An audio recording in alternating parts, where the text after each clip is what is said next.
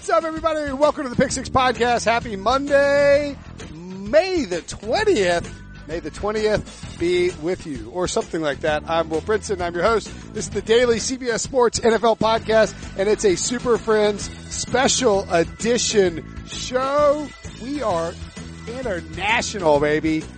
Not even kidding. We have John Breech live from Mexico City for reasons still not entirely clear to any of us. Ryan Wilson and Sean Wagner also here. Sean, as he does on a Sunday, as we're recording this before Game of Thrones, so there won't be any Game of Thrones talk in this podcast, just as a heads up. Sean is wearing a Arya Jumpman 23 shirt, which means that you've bought that in the last 2 weeks because she's holding a dagger and leaping like Michael Jordan. So you have purchased at least one Game of Thrones theme. You think I only bought one?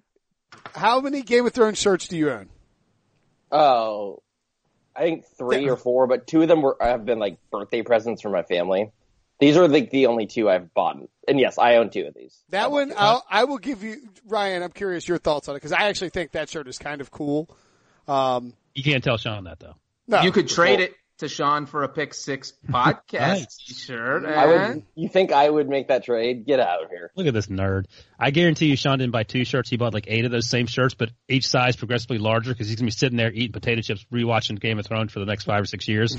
Next time we see him, he's going to be 450. Don, I got a large because I'm still counting on my growth spurt hitting, so this way like Sean, 10 years from now. It doesn't hit, man. I'm telling you, give up on it now. As somebody who's barely your height. Let me say 2 things real quick. Number 1, Sean just set the record for fastest eye roll at Brinson. When Brinson opened with May the 20th be with you, straight up eye roll, Sean. That's awesome. I don't get it. Neither do I. It's the 20th anniversary of the Phantom Menace coming out, so I was like, maybe you're trying to do something like that. I just want to say that I'm in Mexico City to make sure Estadio Azteca is in good shape because clearly the NFL is not sending anyone down here. So I took it upon myself to make sure the game doesn't get canceled this year. So you're welcome, guys.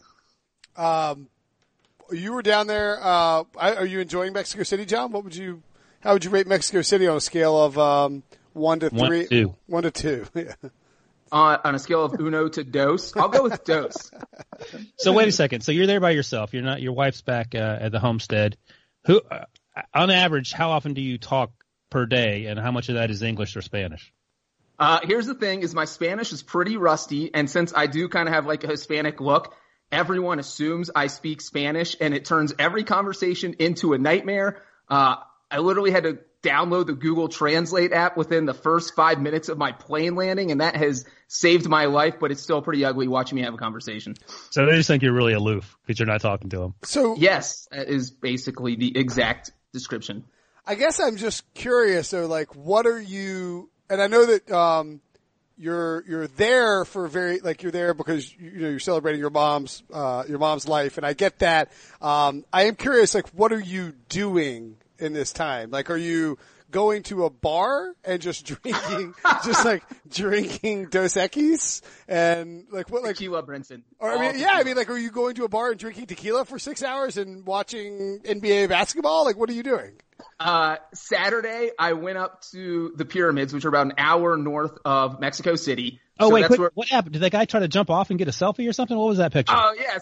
So some guy in a Bills hat. I was like, oh, there's an NFL fan. I'm just going to get my phone out and take a picture of him because there is an NFL fan on the Pyramid of the Sun near Mexico City, which was pretty weird. So I'm taking my phone out. All of a sudden, he's talking to his girlfriend. He's like, let's do a crazy picture. You know how the kids are nowadays. They're all about doing it for the gram. So the side of the pyramid is an extremely, if you've ever seen Apocalypto, if you get pushed off the pyramid, you're falling all the way down and you're dying. But there are a few rocks that kind of jut out that you can step on. It's like a climbing wall, but they're pretty few and far between. This kid gets on one of the juts, has his girl reach over she's pulling him up. And literally, if he falls off this jut, he is falling down the side of the pyramid, which, by the way, is the second highest pyramid in the world. And he is certainly falling to his death, and there's nothing I could do. I was going to tell him to stop. You do everything for the gram. So this Bills fan did live. I actually want to see his Instagram picture. I'm going to hunt down for it. But these kids, they're insane. They will do anything for Instagram. So you did that, then what? So did the pyramids, which, by the way, if you're ever in Mexico City, go down and see those. And then Sunday, Wilson, I had a classic U day where you just walk around and drink tequila. Nice. All right, good. Is that today? Like before the podcast? Because it's I did the walking around before the podcast. The tequila is for after the podcast. Okay, because we're recording or this during the podcast. You can drink tequila during this podcast. I would drink if I didn't have to go coach T-ball. I would.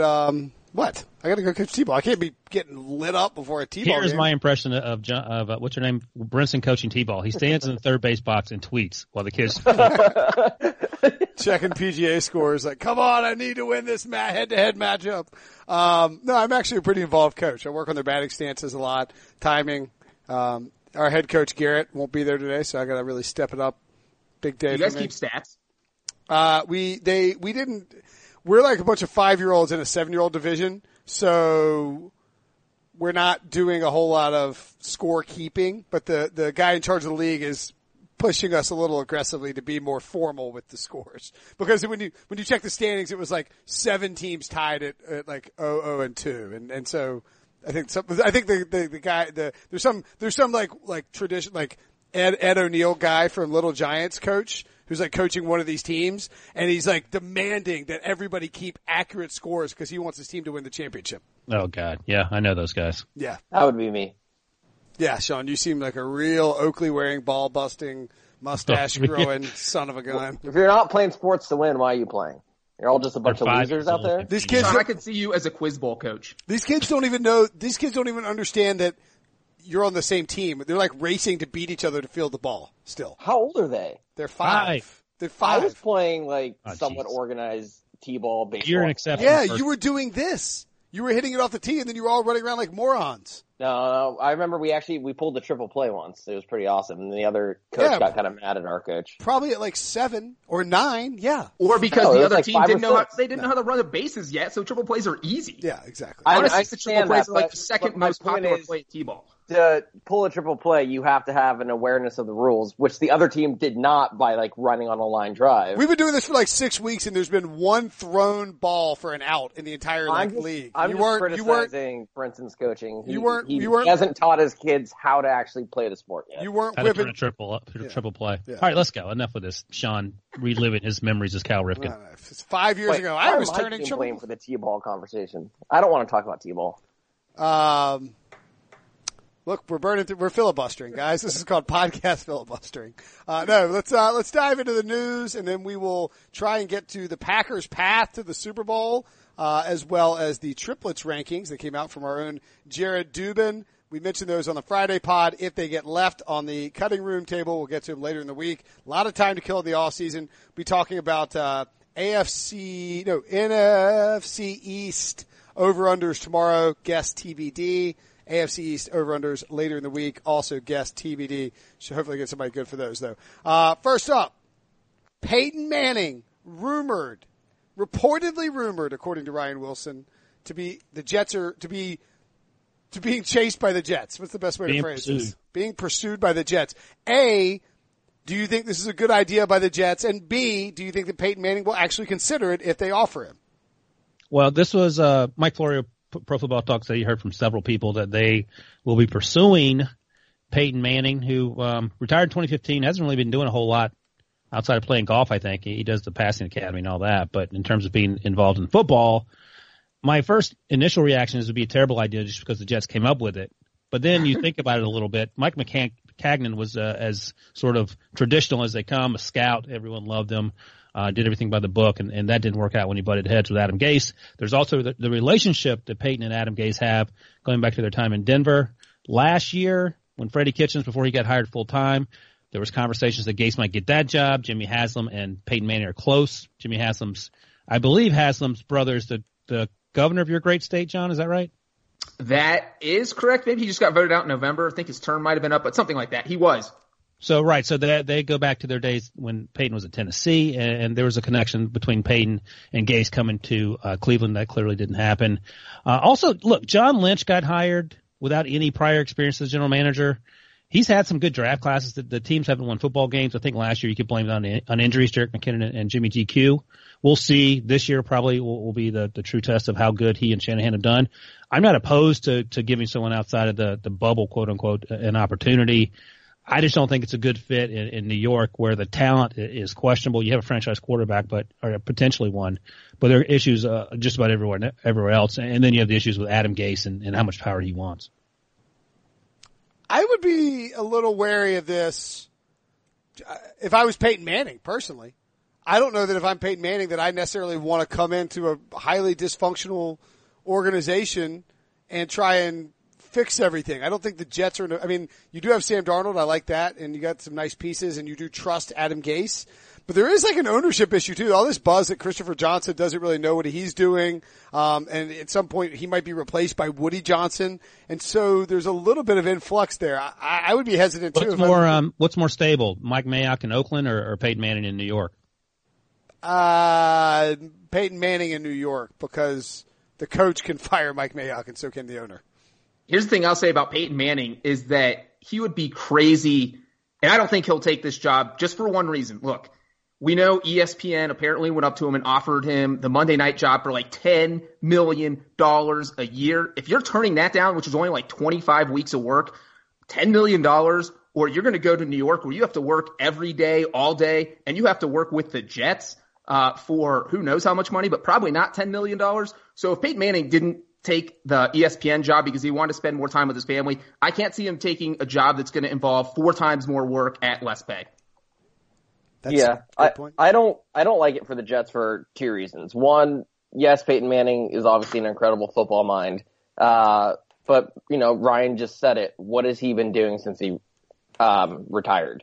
Is he involved in scouting? Is he paying attention to all the little things going on in football? Like, I just don't know if he has that. It seems like they're just going off of his reputation. And yes, when he retired, he knew a lot about the league because he was playing against all those guys, but the league has changed substantially in the 4 years since he's been playing. And 2, I don't think the Jets should be hiring someone who necessarily has this great relationship with Gase built in, because it seems like it could be just like a yes man type of situation where they're always agreeing. And I don't know. I don't have enough confidence in Gase that I think the idea should be to hire someone who could challenge Gase's ideas. And yes, you want them to have a good working relationship, better than the past GM had with Gase, clearly.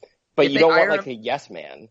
Then Gase is the yes man in that situation if they hire Peyton Manning. Peyton's not going to just be in aloof and agree with whatever Adam Gase says. It goes both ways, though. I wouldn't want Peyton Manning, a first-time general manager who I just said, like, I'm not sure how close he's paying attention to things in football right now, having a yes man type of coach. So I think it goes both ways. Isn't it a little concerning that the Jets just fire, like they let their GM, I mean, obviously this part's concerning. They let their GM run the whole offseason and then can him. And now the 3 people who've been rumored are Joe Douglas, that's fine. Like that's a good hire if you get him as your GM, I think. I mean, we don't know for sure, but I like the thought process there. And then Daniel Jeremiah and Peyton Manning? That's the most. I think DJ was meant to work for Douglas. No, I get that. I'm not knocking DJ and I'm not knocking Peyton. I'm just saying that it's a very Jets thing to be like, we might hire this Eagles GM and 2 really famous media guys, like former, I don't know, it just doesn't like. So is Adam Gase the problem? Is he the problem? It seems like he was in Miami. Right. He got rid of the people in Miami that weren't his guys and they promptly sucked. And, now he's in New York and. Well, did you read this? Help get him hired, excuse me. And I would imagine Gase had something to say about him not staying around after the draft. Manish Mehta of the New York Daily News did a behind the scenes, and look, Manish is a friend of the show. I like Manish. Hadn't had a great week on the old Twitters because he's the one who tweeted, "There's no chance that Mike Maccagnan is being fired this all season. 0 chance," and he got old takes exposed, I guess. But he wrote a behind-the-scenes thing, and it is a good breakdown of what happened with Adam Gase. And he's been blasting Christopher Johnson, over how it's being handled. But like the lead for the story is, where's the camera? And the point of that is that Adam Gase basically went full passive-aggressive turtle mode in the draft war room, and this is so it's like. The signs were all up there in the run-up and during the draft. Gase was understandably angry at the whole damn process. More on that later. Not from me, from Manish. So Gase strategically distanced himself by first locating the war room camera. This is on the draft day. He had a seat next to Christopher Johnson that would have been in the view of the camera. and this is a quote from a current team employee, he literally took his seat and moved it out of the camera view. In other words, he pre-scrubbed himself from anything involving the Jets draft, and he didn't give Mike Maccagnan any input as to what he thought about the players that he might want to get on, and everybody in the room, according to Manish, said this was awkward. And so this was because that Gase didn't have any say in the lead up to the players he wanted. He wasn't involved. And they said previously Todd Bowles had no say and he didn't care. He was okay with that. Maccagnan sort of ran the process. And it's worth pointing out that the football coaches are coaching football till late December, early January. So they don't have any idea what's going on until January when they start, they can say, look, this is the scheme we run. These are the players we want. But if he's banging the table for, cute quarterback X instead of quarterback Y, I don't know if he has a lot of input in terms of knowing what he's talking about. But I mean, you would want somebody to be able to, you would want your coach to say, hey, we need a running back with this skill set that fits my offense. And the point of it is I'm concerned not just with how this whole thing got built up and then got played out, but how it might play out in the future because there's zero cohesion between the front office and the coaching staff. Well, and that's what I was about to say is that right there, what you guys just talked about, epitomize how much of a dumpster fire the Jets were the entire offseason. How did that not come up in the hiring process? Hey, Adam, you are not going to have anything to do with the draft. Let's make this clear before we give you a multi-year, multi-million-dollar deal so that there is no infighting going down the road and so that we don't have to fire our general manager after the draft and look like idiots. That didn't come up during the hiring process? That's insane. Yeah, it is. You didn't ask what your role was going to be in the draft, and they didn't tell you, and even if you did ask and they did tell you, you were fine with it and still took the job. The whole thing is very bizarre. All right, let me get on the record here in the middle of May. Over under who wins more games, the Dolphins or the Jets? That's interesting. The Jets. I think the Dolphins are much more stable coaching staff, front office. They seem to be on the same page. And we're just talking about the Jets that, as John pointed out, are a dumpster fire. I just think they have more talent still, and talent wins out. And the Dolphins last year, the Dolphins actually did win 7 games with Adam Gase, which says something. So Adam Gase's record in one-score games is incredible if you go back and look at it. And I think Scott Kaczmar, who used to work at Football Outsiders, documented about Adam Gase's insane field goal luck at the end of the games. Basically, just teams that miss field goals that are very makeable against his teams. It's a very unsustainable record that should regress back. And Gase is if you look at his wins in Miami en route to the playoffs, it's against really bad teams. They beat up on a bunch of cupcakes and then got the Patriots that fluke Miami December crap that happens to the Patriots. They're just not, I would take the Jets to win more games. I think he's got more talent, and I think he did do a good job getting the most out of his talent. But I think the Bills are the most consistent and reliable second team in that division right now. I think they'll be the second. I think they'll finish second in that division. I don't think it'll be close. You're going to be picking the Super Bowl before it's over with. Sure, I agree with Brinson. I think the Jets win more than the Dolphins. I'm not happy about saying it. Do you think, Ryan Wilson, that the Jets will trade Le'Veon Bell before the season begins, as John Clayton apparently pointed out on, Pittsburgh radio with, I think it was 93.7 The Fan in Pittsburgh. Now, I don't know if he was just sort of speculating or if he had talked to someone, but I think he said he could see it happening versus he wasn't necessarily reporting anything. Okay. Right. See, he said I wouldn't be surprised. So, here's what has sort of happened since. So Maccagnan gets fired on Wednesday.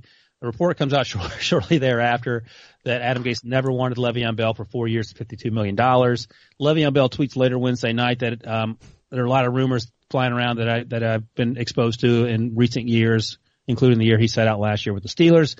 I'm just there. I'm going to focus on me. I'm not worried about what is and isn't true. And then there was a story that came out a day later in the New York Daily News, Brian Costello, I believe, that Le'Veon and Gase had been in contact for weeks now, even going back to when he missed voluntary workouts. He's supposed to show up June 4th through 6th for the mandatory workouts. We'll see. But it is absolutely the worst possible start to Le'Veon Bell's career in New York after refusing the contract that would have paid him much more money in Pittsburgh and sitting out a year riding jet skis. He has to have a monster year. 1,000 yards and 3.8 yards per carry is not going to cut it. He's going to have 1,500 yards and 800 yards receiving, and he's going to have to help them win football games. I just don't know if that's going to happen with the state of that team. And we saw what happened to Jay Ajayi in Miami with Adam Gase. It didn't work out, and Adam Gase turned on him, and that was that. I think, Le'Veon Bell, because of his contract, is locked into the Jets for 2 years minimum. They can get out. Yep, doesn't have to play him. That would be something if he benched Le'Veon Bell. That would be something.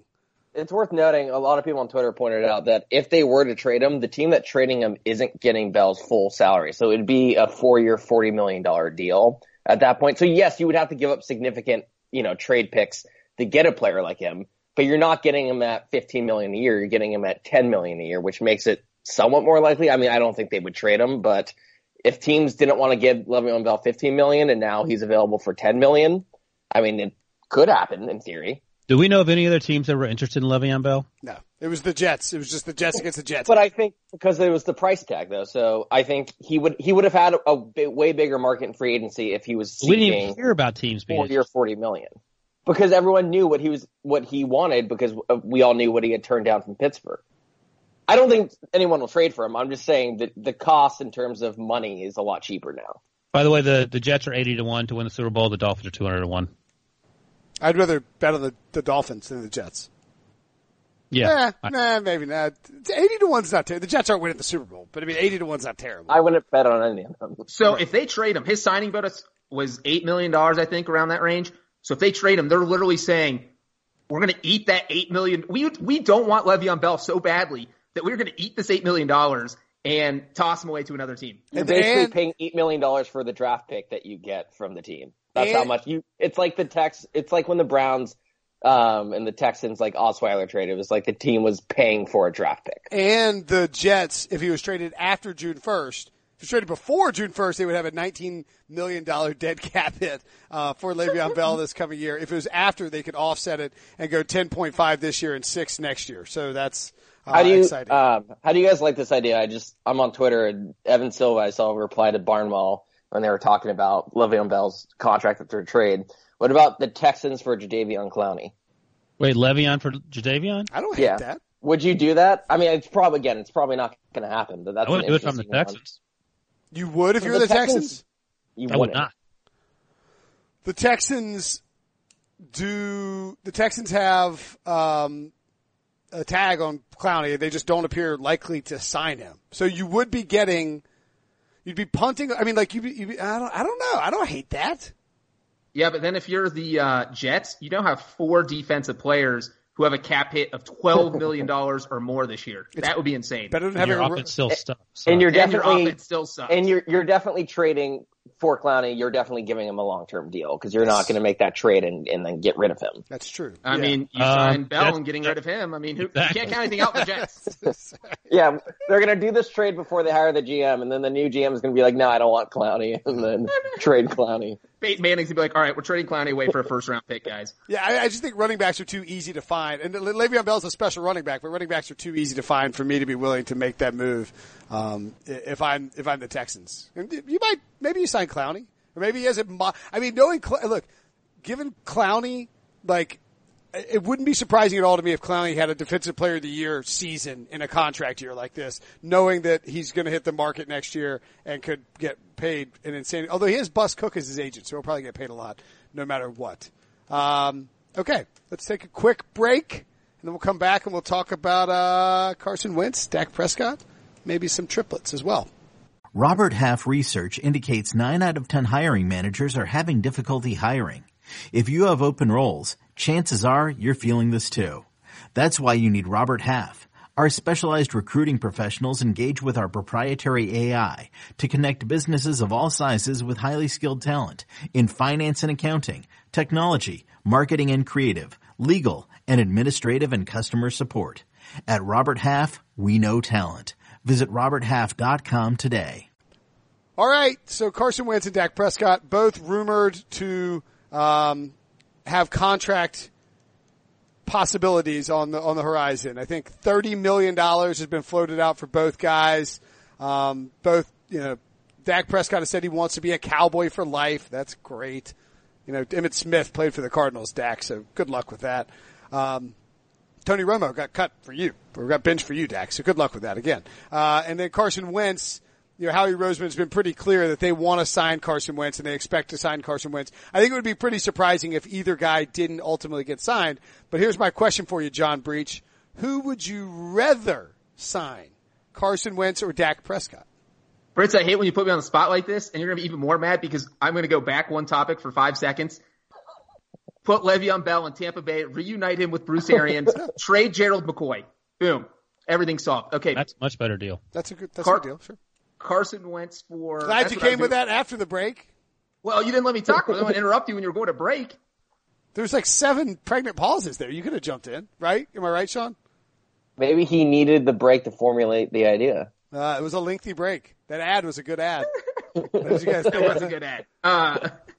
So Carson Wentz, look, the guy is injured all the time. I can't deal. You can't have a quarterback who's injured. I was all over the Wentz wagon. I was on the Wentz wagon. I was sitting captain next to Cody Benjamin for the last 2 seasons. But it's just like everything with his back. The back is the last injury you want to see a quarterback dealing with.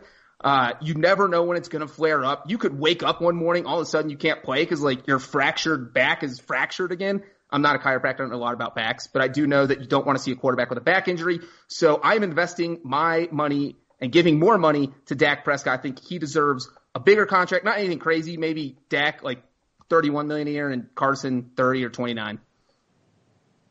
But yeah, Dak. We actually talked about this while you were sashaying around Disney, Brinson, and I think we all came to the agreement that Dak Prescott deserves to be paid more than Carson Wentz for what John just basically pointed out. He can't stay healthy. He takes a lot of hits. I know that Frank Reich was begging him when he was there in his first year to please go out of bounds, and he wasn't interested in doing that, and that's just the way he plays. His actual ACL injury was sort of a freak injury, but he's had the back injury, and I just think Dak has been not more consistent, but the best ability is availability. Is that what you say at T-ball practice? Yeah. Hey, Robbie, get out there. Get out there, pal. Yeah. Quit your whinging and get out there, Bobby. Every half inning, Robbie's like, I want to go home. I'm like, no, me too.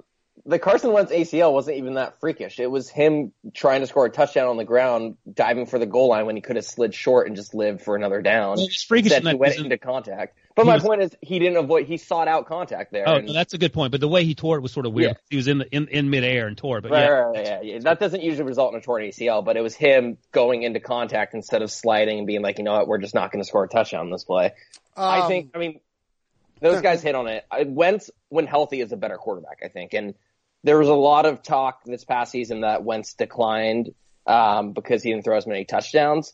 But the rest of his statistics were either much better than 2017 or pretty much on par, and touchdown percentage is just something that kind of regresses. We saw that with Derek Carr after 2016.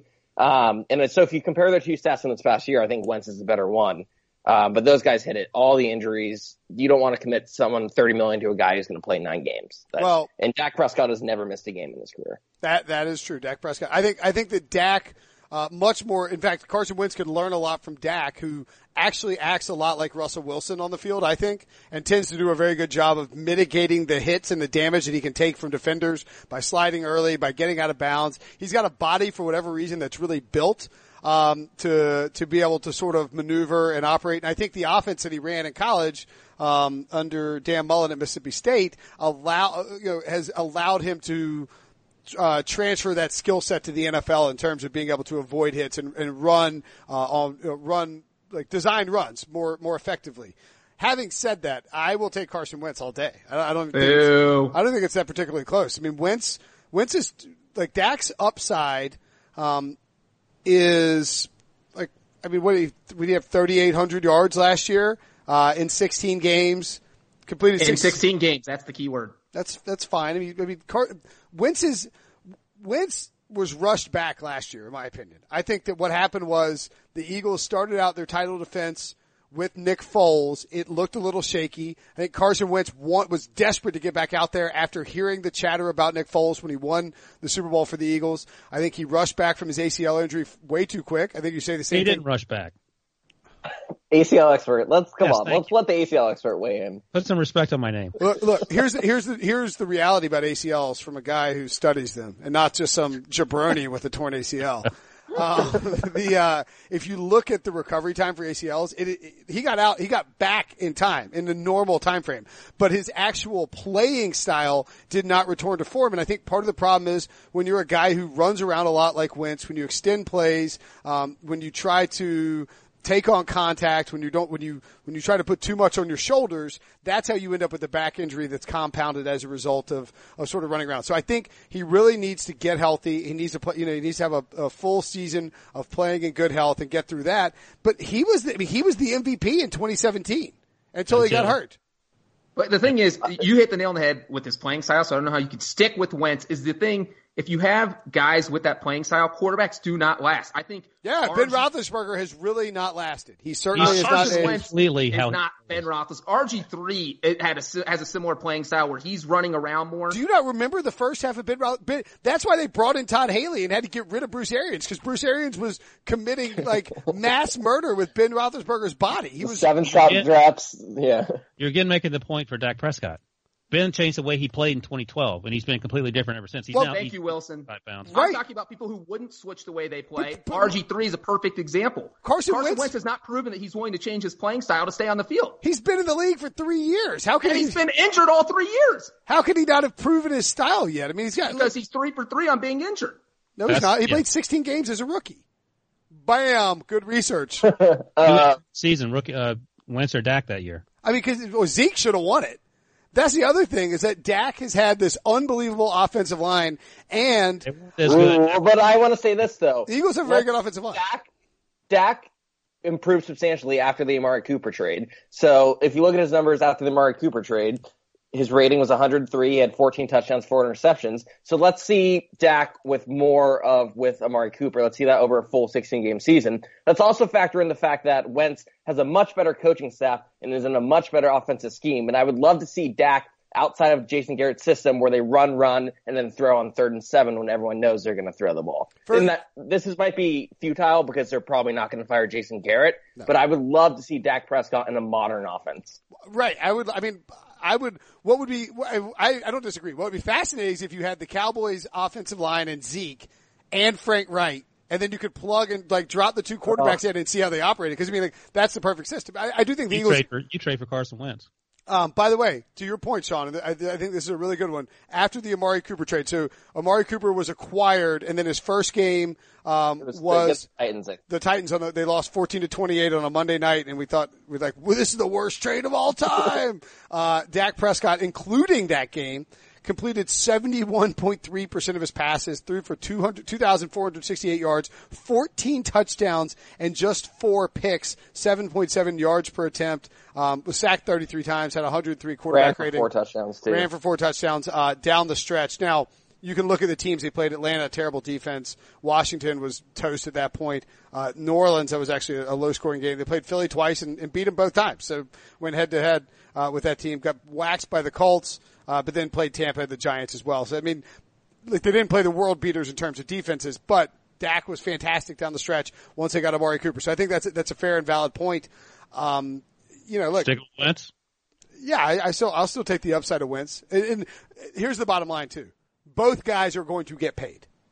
There's no chance that either team, the Eagles will never not pay Carson Wentz, and they will never not pay him top of the market dollars. He's got an agent, and the agents, the Tolner brothers, were the ones who extracted a ton of money from the Jaguars for Blake Bortles before that. Is he going to get more money than Russell Wilson? I think that he'll slot in below Aaron Rodgers. In between Matt Ryan and Aaron Rodgers. I think that's where the sweet spot will be for Wentz if he gets a deal done this offseason. However, and I don't think it'll be one of those fully guaranteed things like the Cutler got. I think it, maybe closer, not an Andy Dalton deal. Cousins, not Cutler. It won't be Cousins. Yeah, it won't be Cousins. I was going to be like, I got to remember what the Cutler contract even was. I guess it was a long time ago, yeah. Sean almost lost it. Well, I just always think about Cutler. Cutler and Andy Dalton signed their deals about the same time. And Cutler got a fully guaranteed deal from the Bears, and Andy Dalton got this little we kind of care about you, but we can cut you at any time. The best quarterback contract of all time. It is. He has no guaranteed money for a team. Yeah. Bus Cook is the one who does the deal for Jay Cutler and for Cam Newton. That makes the Panthers situation interesting. All right, hey, quickly, rank them: Dak, Wentz, and Sean's boy Jared Goff. Why is he my boy? Just because I went to Cal? There's at least one 3,000 word glowing profile out there. Like, oh, Jared Goff. There's also one for Davis Webb. So. Hey, it was a good story. Who's the coach of the imaginary team that we're ranking the quarterbacks for? No, I mean in terms of paying these guys. Oh. How much you paying these guys? Rank the payments. I think they'll all be similar. I think it'll be $30 to $33 million a pop. I think I'm going Prescott in terms of how much they deserve to be paid and where I'd want them. I think Goff is last. Yeah, I agree. Because I think anyone in that offense would. I mean, imagine Dak Prescott. We talked about him playing for in Philly or for Frank Reich. Imagine him playing for Sean McVay. Or don't. It's up to you. No, I'm imagining silently. That's why I stopped talking. Silently processing. Well, I was going to point this out. Let's take that same. How many games did we say for Dak Prescott that we were doing? The Titans. Like 9 games. I think it's 9 games. Yeah, that's right. So I'm going to tell you what Jared Goff did in his final 9 games of the season. 61.8% completion, 2,558 yards, 18 touchdowns, 7 interceptions, 7.5 yards per attempt. That is a just much worse performance than even worse if you factor in his playoff performances too. Yep, he wasn't very good down the stretch. Now they played one common team in the Saints. That was a shootout for the Rams that they lost. The Rams did, but they got the Chiefs. They did have to play at Chicago and against Seattle. And that's really it in terms of hard teams to play. Jared Goff wasn't great down the stretch, and he threw 1 touchdown in the playoffs. One touchdown in 3 playoff games. If he is not great, I don't think he's going to be bad this year because I think it's just really hard to be bad in a McVay offense. But if he's not great, and if you have these bursts of inconsistent play like he had at the end of the season, it's going to be a really interesting conversation going into the summer because the Rams have been a team that have benefited the most. They've been like the model of we have a rookie quarterback on his rookie deal. Let's go spend money on these positions that we can afford to pay. Well, I would say the Eagles qualify too. Yeah. So both of these teams are going to be interesting, but I just think Wentz is better. I think he's more worthy of the $30 million. And if you have Sean McVay, and this idea that he turned Goff in his first season into a legitimate starting quarterback after Goff looked like he didn't belong in the NFL under Jeff Fisher, would you consider getting rid of Goff and letting McVay draft another quarterback and having a guy on his rookie deal and saying McVay can do this with most quarterbacks? Let him find the next one. I mean, Goff was the first overall pick. That's not going to happen with the first overall pick. Why? Why not? Why would you invest all that money in a guy who's mediocre? Because he's tall, tan, blonde, from California. They're moving. He doesn't care about that. He's the face of the franchise. I mean, I think McVay. Do you know who does? John's boy. Who? Stan Kroenke. Oh, he loves Goff. Well, that's a different conversation. I mean, that's a different conversation. But if it's just the football people and that football person starts with Sean McVay, I don't think he gives a crap. If you were just in a vacuum, then yeah, I think they could potentially consider it. But like your option, it's not like you're going to, I mean, and what are we talking about here? Like, can he get Jake Fromm with his first round pick? I mean, we don't know what, you know what I'm saying? Like, we don't know what the setup is. And by the way, I think the Rams are actually an interesting, team, and they're not getting any buzz for this outside of maybe me talking about it on like random radio spots. But I think they're an interesting team to potentially miss the playoffs. Not just because of the losses that they've taken on the defensive side of the ball. I know they brought back, Dante Fowler, but you have Marcus Peters in a weird contract situation. They don't really want to extend him. And Ndamukong Suh is not back, which is going to hurt the run game. They lost Marcus Joyner. They lost 2 offensive linemen from an offensive line that was really the foundational piece of this. They signed Blake Bortles, by the way, jerk. Todd Gurley has not been healthy. We don't know what Todd Gurley's future is going to hold. They drafted Darrell Henderson. Yeah. But I'm saying, like, if, let's say Andrew Whitworth, who's 37 or 38, it gets hurt early in the season. I don't think hopefully it doesn't happen. I don't think it's likely, but I mean, he is older and he is coming back on a 1-year deal, I believe. Let's say he's either injured or ineffective. Jared Goff might be playing behind a bad offensive line. And I trust Sean McVay to figure it out. But if you don't have Todd Gurley and you don't have Jared Goff behind a good offensive line and your defense takes a step back, which has been known to do in Wade Phillips' 3rd year, and the 49ers are really good and the Seahawks remain at the same level they were at last year, I could see the Rams missing the playoffs. Yeah, and I think we're all on the Seahawks bandwagon. I don't know if we talked about it with you or while you were gone, but I think it's not out of the question they win that division. But, I mean, they had a good draft, the Rams did. They drafted a running back for Todd Gurley. They drafted a couple offensive linemen. They got Dante Fowler back. They got Clay Matthews, and I can't stress enough, they got Blake Bortles. So that's I feel good. They got their next running back. Blake Bortles. Nice job, John. That was Sean. Yeah, I meant Sean. Sean John. You can't give me a compliment. Okay, No. very quick. Do you want to do triplets or let's do the Packers? Let's just briefly hit Why? Okay. because we only got like 5 or 6 more minutes before trying to get the full meaty 45-minute podcast. Who wrote the Packers? Sean, I did. That's why he didn't want to talk about it. Okay. The Packers have already made. Hold on. Hold on. Okay. The topic is what 3 things do the Packers need to do to make a Super Bowl push? And you wrote a story about it, Sean. And I want to know what are those 3 things. Also, Ryan, could you give me a list? So keep talking. Could you give me a list of 32 people who are likely to be drafted in the 2020 NFL Draft? In order, your mock draft? In order assigned to those teams, please. Yeah, I'll send that right over. I'm going Jake Fromm, number 1. Yeah, why not? Like you said, there are no wrong mock drafts. Unless you have Kyler Murray not going to the Cardinals, apparently. Right, and that was what I did. That was wrong.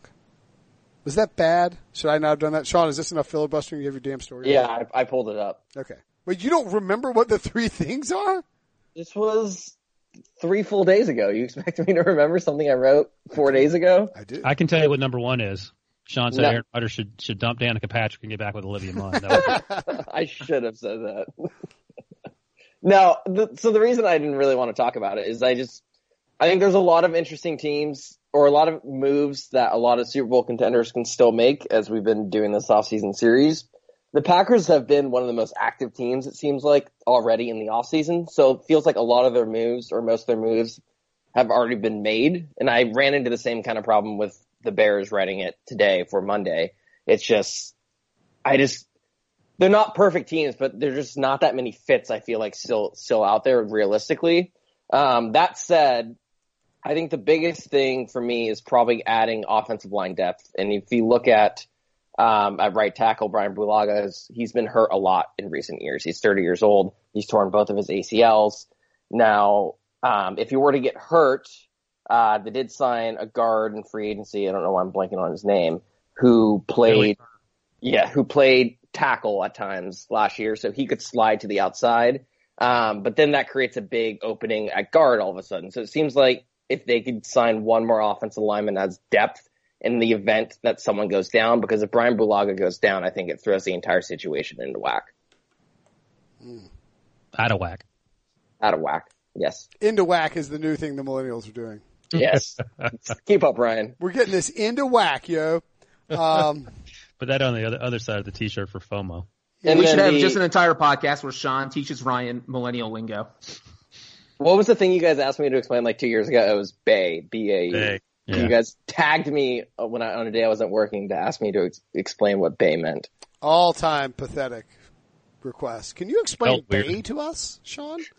And real quick, I think something that kind of flies under the radar in large part because the Bears kicking situation is a laughingstock. The Packers don't really have a great kicking situation. Mason Crosby has been pretty darn bad over the last 2 years. Let's see. Over the last 2 years, he's only made 80% of his field goals. He's missed 4 extra points. Last year, the Packers ranked 23rd in field goal percentage, 19th in extra point percentage. I don't know if there's like a clear upgrade sitting there. We've been over this. It's the reason the Bears can't find a kicker. But holding a legitimate competition and not having Mason Crosby because he's been there forever just, automatically get the job. I think that could make sense for them. Sean, let me just get this clear. You want to replace as soon as brought up kickers, Breach was the second best kicker in the NFC North? Is Mason Crosby? Well, that says a lot about the NFC North. Well, maybe it does.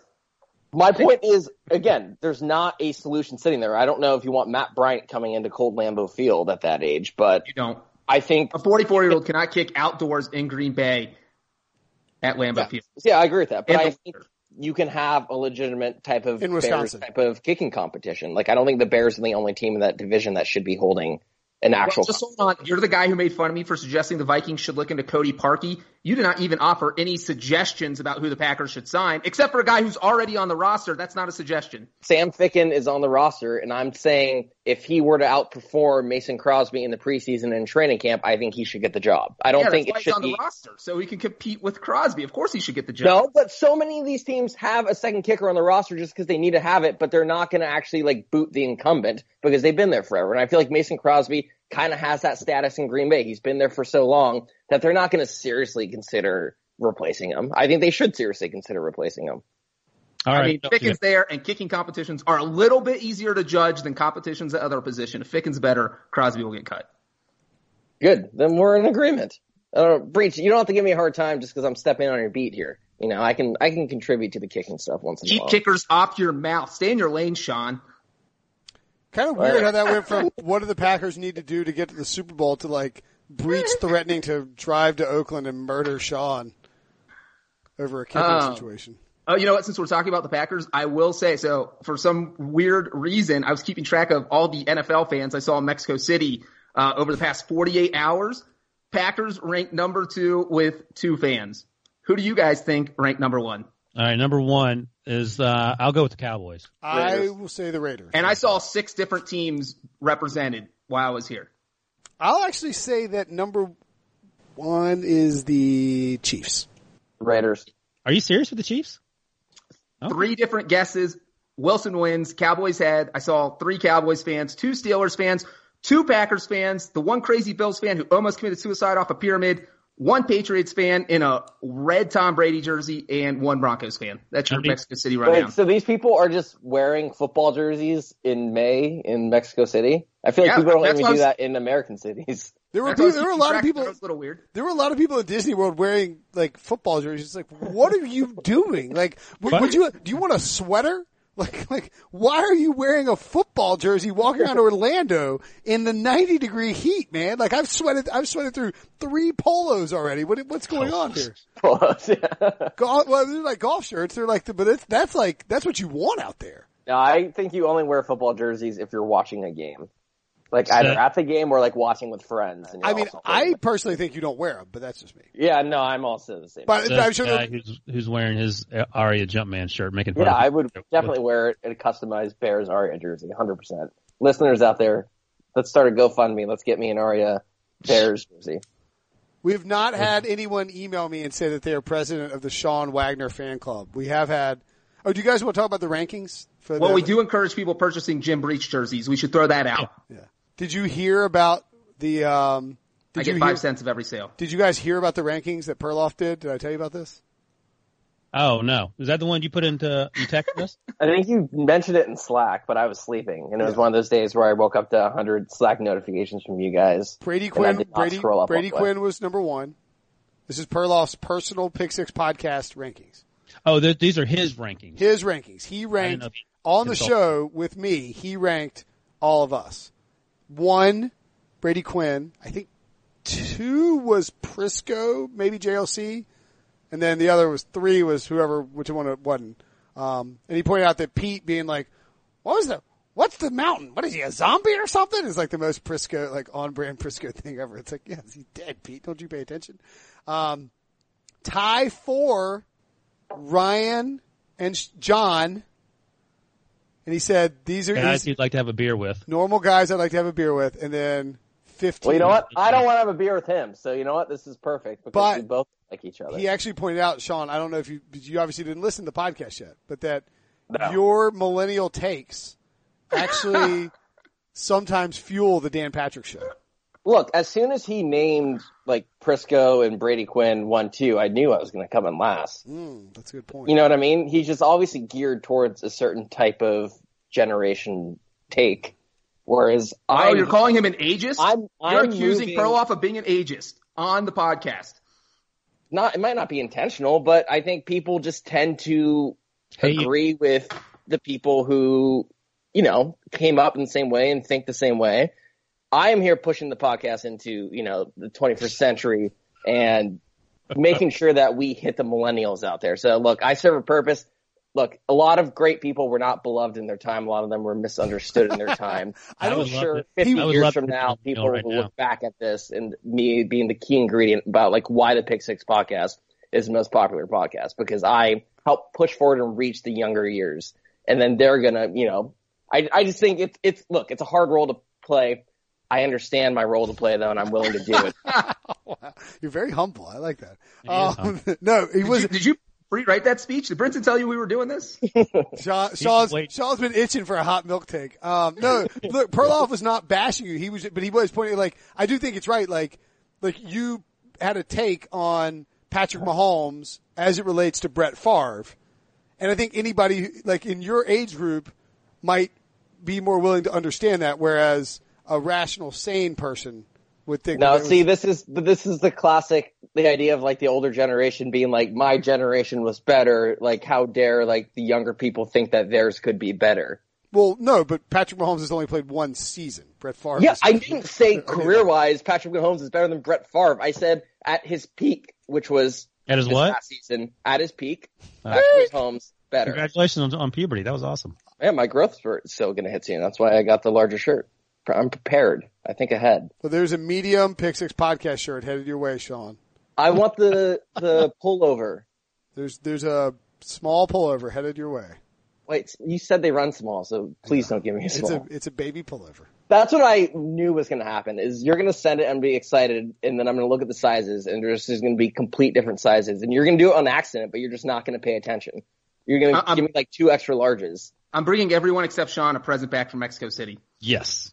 Well, look, you guys feel comfortable opening up like a random present from Breach that he got out of the country? Like, don't send me a package. It's definitely a bottle of tequila. Yeah, absolutely. It's probably like just regular. Poison, you're going to drink a. It's regular. It's sent you. Yeah, Breach is going to send us like an opened Aquafina bottle. It's like yellow inside. It's like an open bottle of like dirt filled water from Breach from Mexico. All right, we got to get out of here. I got to go coach T-ball. You guys got to go get ready for Game of Thrones. Final episode coming up in a few hours. It happened last night if you're listening on Monday. And we will be back. Oh, we got to record a podcast today, Monday, to recap Game of Thrones, right? Here, you can just go ahead and dub this in. I hated it. Okay, I'm in. Brian does not want to be a part of this podcast. Well, we'll get RJ White instead. All right, we'll talk to y'all tomorrow. Game of Thrones talk and some over-unders. Thanks, guys.